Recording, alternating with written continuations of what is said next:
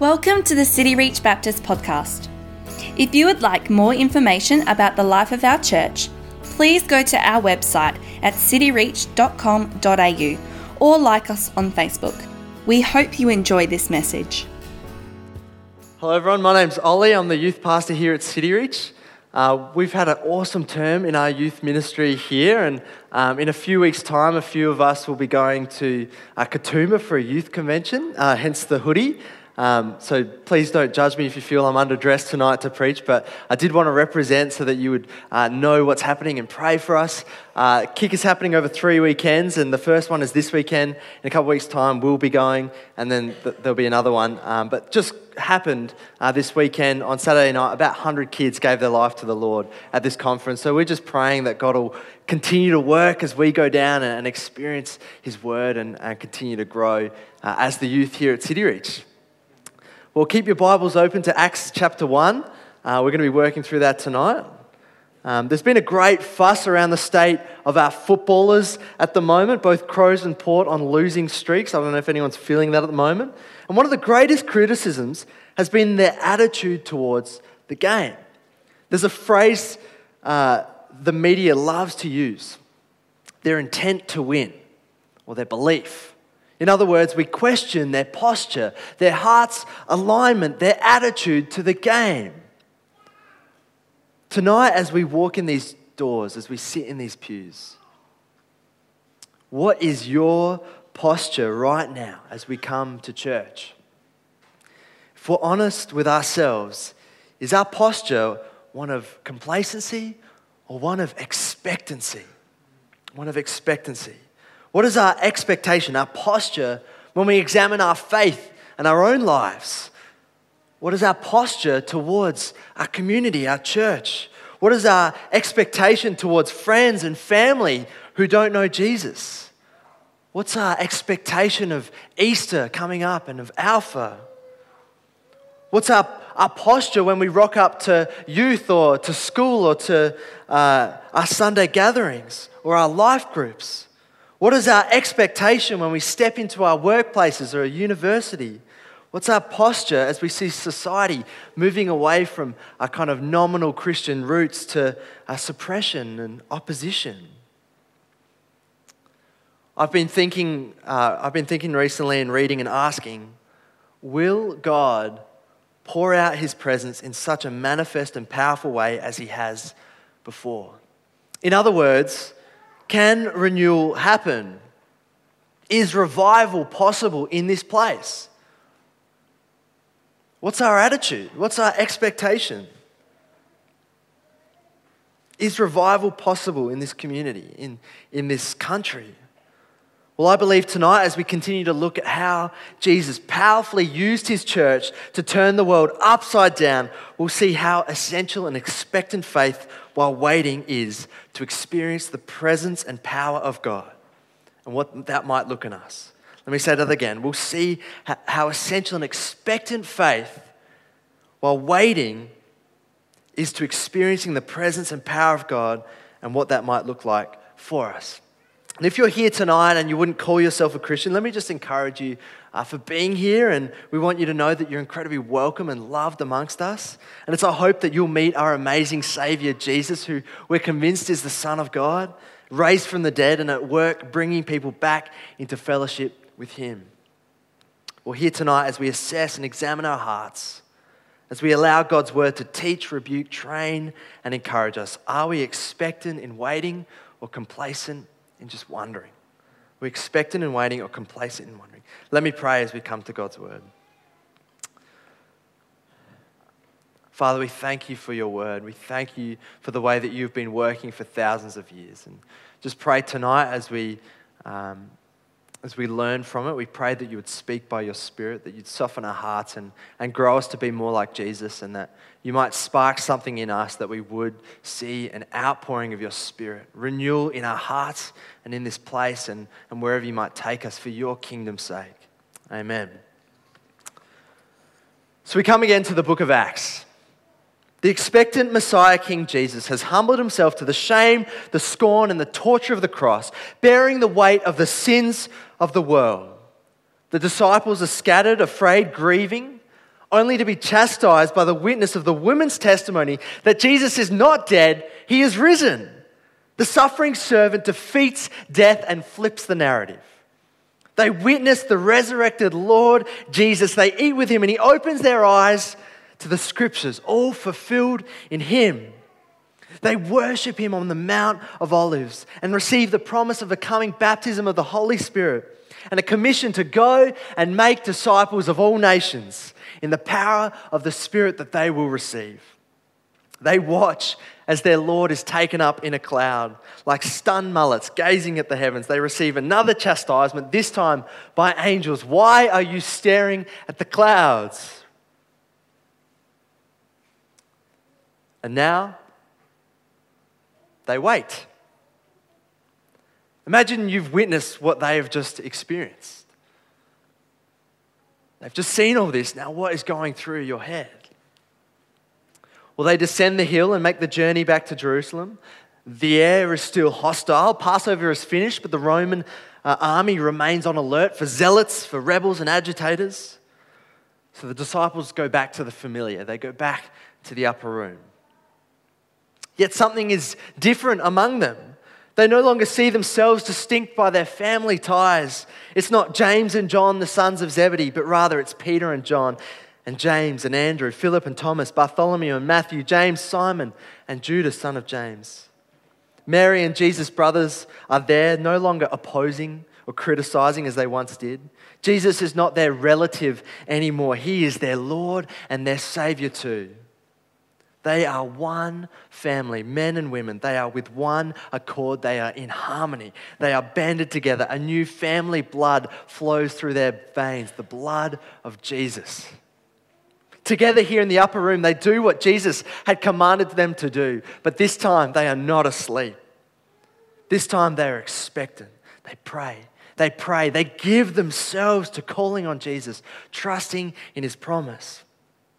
Peter, the one who had denied Jesus 3 times, the one who was scattered like the rest, the one who in shame went fishing but now at the sight of the risen Lord threw off his garments to swim to shore and meet his Savior. Peter, feed my sheep. Peter, feed my lambs. Peter, feed my sheep. This day restored, Peter does not shirk responsibility, but he stands up among the company. Peter stood up.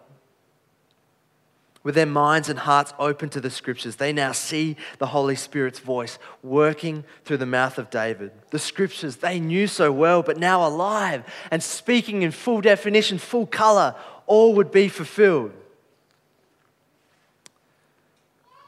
Contrast their friend, their companion, Judas, betrayer and hardened. He had chosen his lot and thus fulfilled what Jesus had foreknew.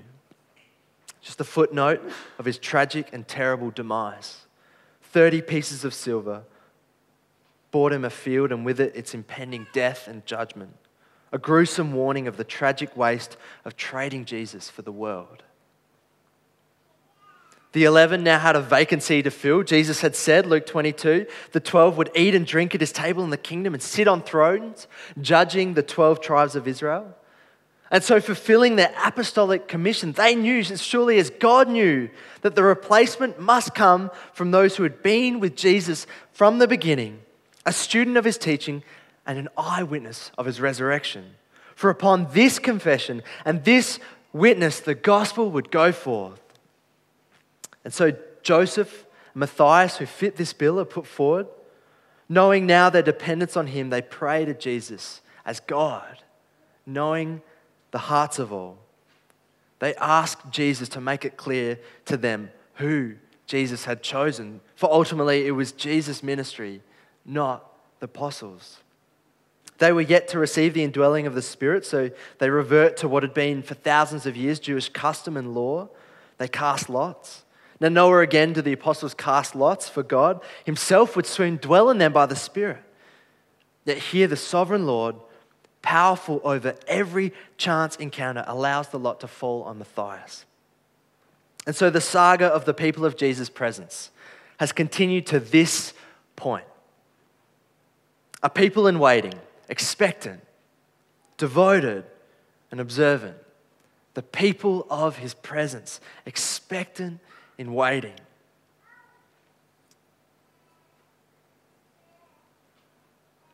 Well, as we look at this portion of Scripture, as we look at the book of Acts as a whole, we need to ask, is this prescriptive?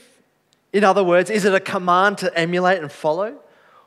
Or is what's happening here just descriptive, just retelling of the story, and it doesn't really matter to us? Well, to keep it short, it's unlike me, and cut to the chase, it's both. It's both prescriptive and descriptive. So I want to ask us, what can we learn, given this is a moment in time about a people who are yet to receive the Holy Spirit, whereas by contrast, we stand on the other side, having received the promised Spirit. Well, let me tonight make some observations, and then I'll finish with some applications. A few observations, then some applications for us. Our first observation. The company of Jesus, in light of his resurrection, commission, and promise, they devote themselves to each other. Verse 14, look down. All these, that is, he's talking about the company faithful to Jesus, men and women. All these were with one accord. With one accord, in other words, in harmony, in agreement. The faithful company, expectant in their waiting, were united together. So whatever grievances that likely stood between them in the fallout and the scattering at the cross, whatever past selfish requests or competition to sit at the right hand of Jesus or the left hand, whatever division or entitlements, they overcome in this moment of expectancy as they consummate in prayer their newly found familial bond. The people of Jesus are called to deep, vulnerable, sacrificial, selfless love and unity. Because the disciples had just sat at Jesus' feet and overheard him praying in John 17:20, and it's on the screen. I pray also for those who will believe in me through their message, that all of them may be one. Father, just as you are in me and I am in you, may they also be in us, so that the world may believe that you have sent me. I have given them the glory that you gave me, that they may be one as we are one. I in them and you in me, so that they may be brought to complete unity. That they may be brought to complete unity. Then the world will know that you sent me and have loved them, even as you have loved me. Or take Paul's words to the Ephesians. Consequently, you are no longer foreigners and strangers, but fellow citizens with God's people and also members of his household, built on the foundation of the apostles and prophets, with Christ Jesus himself as the chief cornerstone. In him, the whole building is joined together and rises to become a holy temple in the Lord. And in him, you two are being built together to become a dwelling in which God lives by his Spirit. To say you can be a Christian and not be a member of the body, not be a member of the church, is to misunderstand the gospel, misunderstand Jesus' purpose for the church, and likely a slippery slope away from Jesus. As our mate, Mr. Wagner likes to put it, a sheep on its own amongst lions is not smart, it's probably lunch. On the other hand, I hope we can see the marvelous mystery and the glory of the unity of the body. The unity of the body. I'm not talking about a Facebook group, but of people who would bleed for each other as Jesus bled for us. It's costly, it's messy, it's hard, but its fruit is eternal and its witness is unparalleled. Of one accord, they devoted themselves to each other. And not just the men, it's not some church movement that was a man's revolution, but men and women together as one body, They were devoted to one another. A second observation, the people of Jesus' presence, expected in waiting, devoted themselves to prayer. Verse 14 again, all these with one accord were devoting themselves to prayer. And again in verse 24, and they prayed to the Lord who knows the hearts of all. You see, prayer was their expression of trust in the waiting. acknowledging their complete dependence on Jesus and confidence in his promise. You see, Jesus had already promised, he'd made the promise that he would send the Holy Spirit in power. They knew it was coming, but prayer was very much a submission and a worship in that promise. It was communing with God, their Father, just as Jesus had taught them to pray, "Our Father in heaven, hallowed be your name." And I believe prayer here was obedience to their King.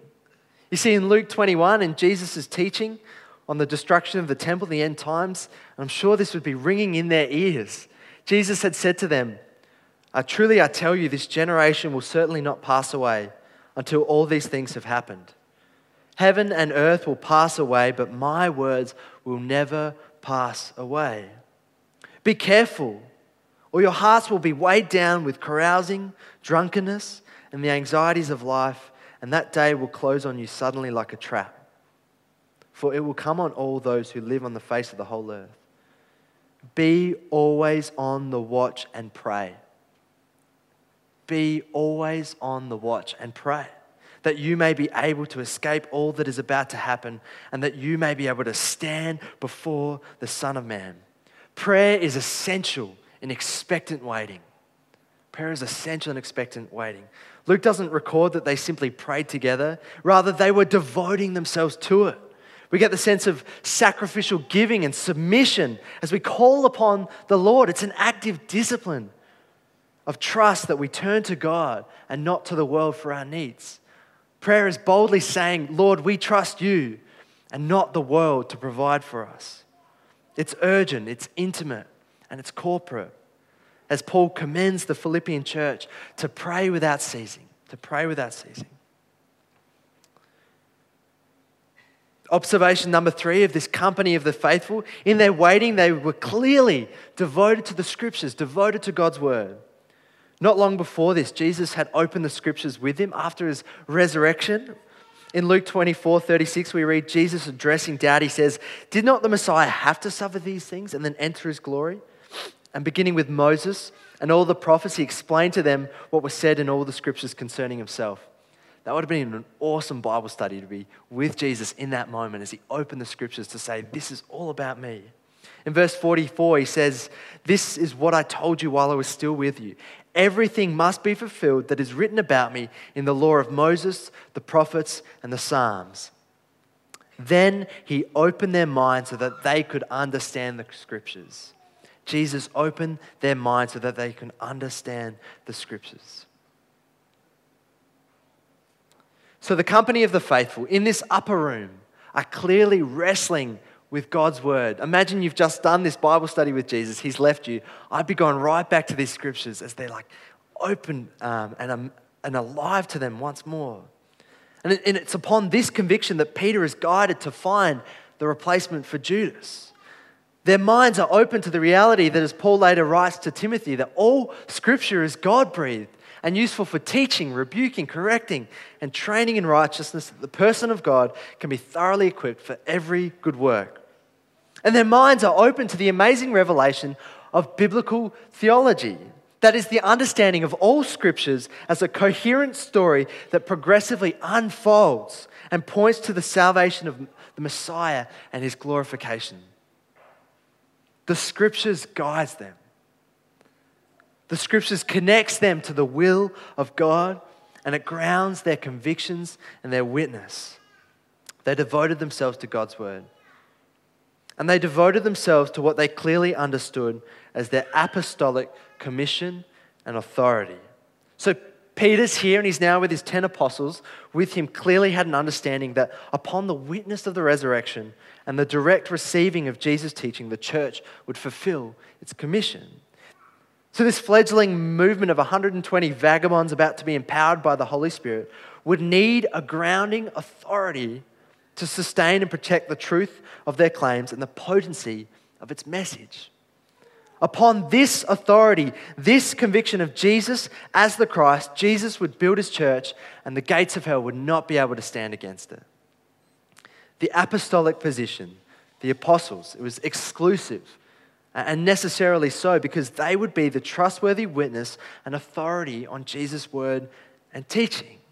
You see, the apostles are not alive today, but it's upon their confession and witness, their inspired words, that we ground our convictions as the true teachings of Jesus, and the centrality of the truth of his resurrection is passed down from generation to generation and proclaimed to nation to nation. We need this apostolic, this kind of apostle authority so that we can trust that what they are teaching us is from the Lord Jesus. How are we doing? We're doing okay? So what now for us? What then for us? I said before, this faithful company of Jesus were yet to receive the Holy Spirit. By contrast, we have received the Holy Spirit and dwells in us as believers. Though this is the case, I do believe there are some things we can apply as we observe their model and example of expectant faith. Firstly, I absolutely believe that renewal will not come in our hearts or in this church or in this community if we do not pray. Renewal will not come if we do not pray. Always in God's paradigm, renewal comes after his people faithfully call upon him in prayer. Just as the faithful company of Jesus modeled for us, they devoted themselves. I want to tell you a story about the Moravians, a group of Christians who prayed. It was in 1727. There was a settlement in Saxony of about 300 people. This town was marked by bitterness and division and fighting following hundreds of years of religious wars after the Reformation.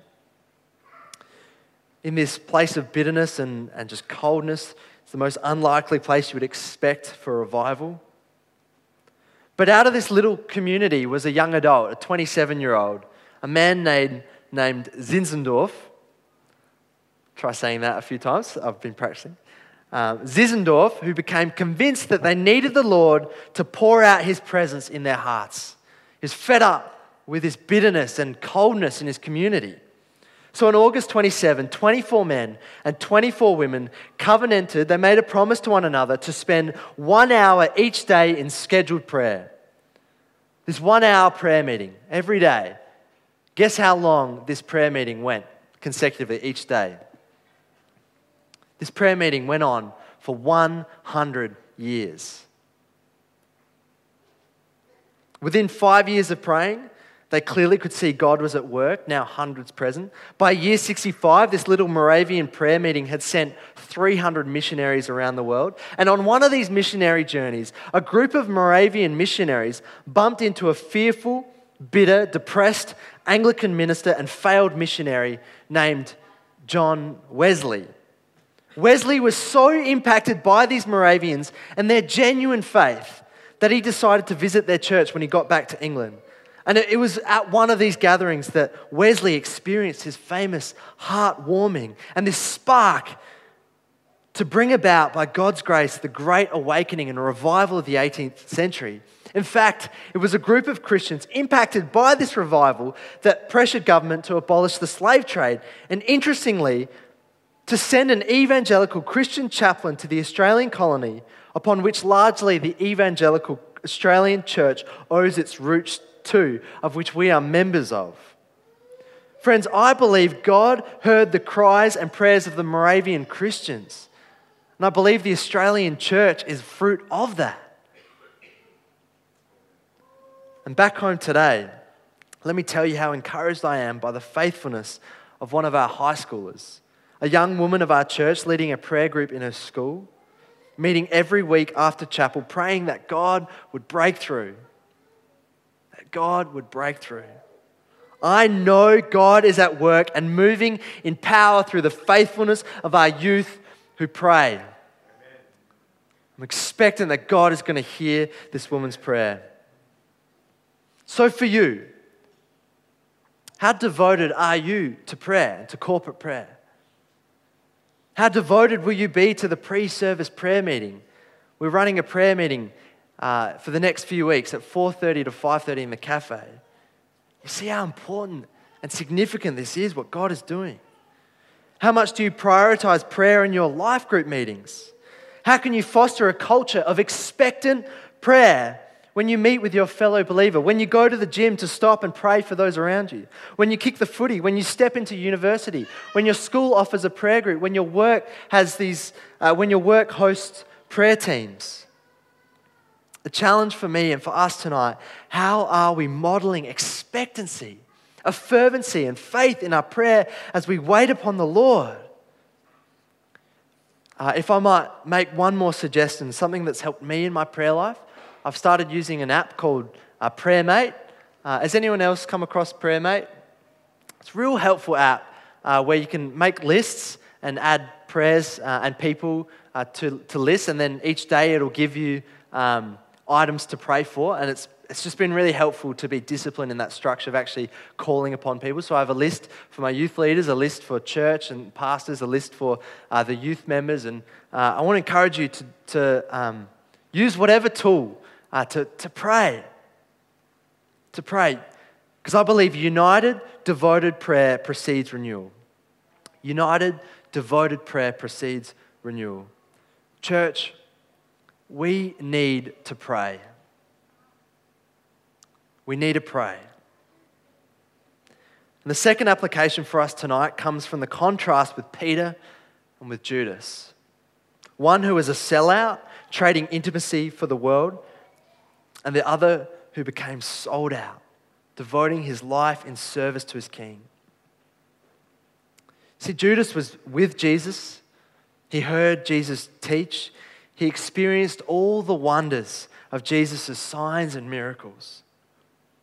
He knew of the intimacy of being in the inner circle amongst the 12. Yet he traded it all to acquire more of the world. Judas stands as a clear warning of the judgment that falls upon those who choose the world instead of Jesus. As an illustration, the man in Jesus' parable in Luke 12, the ground of a certain rich man yielded an abundant harvest. He thought to himself, "What shall I do? I have no place to store my crops." Then he said, "This is what I'll do. I will tear down my barns and build bigger ones, and there I will store my surplus grain. And I'll say to myself, you have plenty of grain laid up for many years. Take life easy, eat, drink, and be merry." But God said to him, "You fool, this very night your life will be demanded from you. Then who will get what you have prepared for yourself? This is how it will be with whoever stores up things for themselves, but is not rich towards God." How quickly we can betray the love and abundant provision of Jesus for some silver in this world. How quickly we just trade it all in for silver of this world, as Judas did. Let our hearts not grow so cold and distant from Jesus as we build barns and we conform our lives to the accumulation of more pleasure, more comfort, more stuff, more wealth at the expense of selling out on Jesus. But friends, take courage in the restoration of Peter. By contrast, let's look at Peter. Instead of remorse and abandonment, Peter's guilt and grief led him to repentance. You see, our God is in the business of restoration. Peter is able to stand up in the company and fulfill his commission because he put his faith and trust in the restoration and forgiveness of Jesus. Perhaps tonight you wear the weight of shame and guilt and regret, the weight on your shoulders that you carry around because you feel as though you continually fail to share your faith. Maybe you know that you're caught up in the world in greed, in complacency, and every time you walk into church, your stomach twists because you know your Monday to Saturday you sell out and forget God. Brother, sister, God is in the business of restoration, of grace, of love.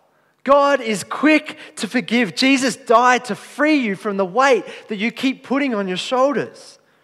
The time is now. The offer is present and free to throw off everything that entangles and stand up. And stand up as Peter stood up, free from shame and guilt of past failures, with the acceptance and the love of Jesus. to step into Jesus' calling on your life? Will you study his scriptures intently, like these followers just were consuming it? Will you ground your hope and satisfaction not in the false acceptance of an Instagram like, nor the fleeting pleasure of quick comforts, but in the powerful and true word of God that restores and refreshes and renews? So tonight, will you sell out, or will you be sold out for him who is sold out for you? I want us to take a look at this passage again and see the kindness of Jesus. The grace of our King Jesus to unite a broken group into a harmonious, loving, vulnerable community. The grace of our King Jesus to restore the faith of a broken yet repentant man named Peter. And the grace of our King Jesus, who is uniting all things unto himself with a commission for his church to turn the world upside down. This company of faithful followers of Jesus, they were not perfect. And as we read Acts, we'll see that they were far from it. But as we take a look in the coming weeks, we will see this raggedy group of nobodies, but in and through the power of Jesus, which shake the world like never before. And as we look at history and how God has poured out his spirit and presence in the past in waves of renewal and revival, in Jesus' paradigm, renewal always follows the faithfulness of those expectant and clinging to the promise. It may take years, it might take decades, it might take 100 years. But God will build his church. The question is, what part will you play? Will we be complacent in just wondering what could happen, but never loosen our grip on the comfort of our short lives? Or will we be expectant in waiting on the Lord, sold out for him, who we know is raised from the dead victorious? We know that he has poured out his Holy Spirit to give us power and hope, that we know that he is sovereign and good and all-knowing. We sing about it, we talk about it. Our challenge tonight, my challenge for you, is what will be our posture towards it? Are we expectant that God will move in this place? Where is our faith at? So let God's word examine our hearts tonight as we look at what Jesus promised he would do in his people. And we see he did and continues to do, the people of his presence. Will we be complacent, or today will we look to Jesus being expectant in prayer? Expected in prayer. United as his body. Do we believe that as a church here, we are one family? We are his body. And standing firm upon the foundation of his word. Let's cry out that God, you would pour out your presence here again that we might see renewal. I'm just going to invite the band up. We're going to stand and worship in a moment. Why don't you stand now? And what I want to invite you to do is, as we reflect and respond, if you want to be someone who is expectant in faith and longing for Jesus to work in this place, I just invite you as we sing just to put your hands out like this, just a symbol of saying, God, we need you, we want you in this place. And a symbol to kind of reflect our heart's posture, a posture of calling out to God that he would work and that he would pour out his spirit, that he would move in this place in power.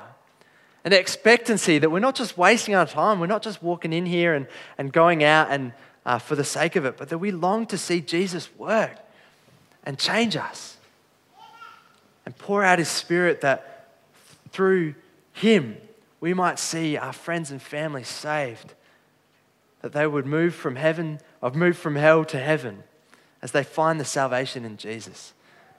So let me pray and then we're going to worship together.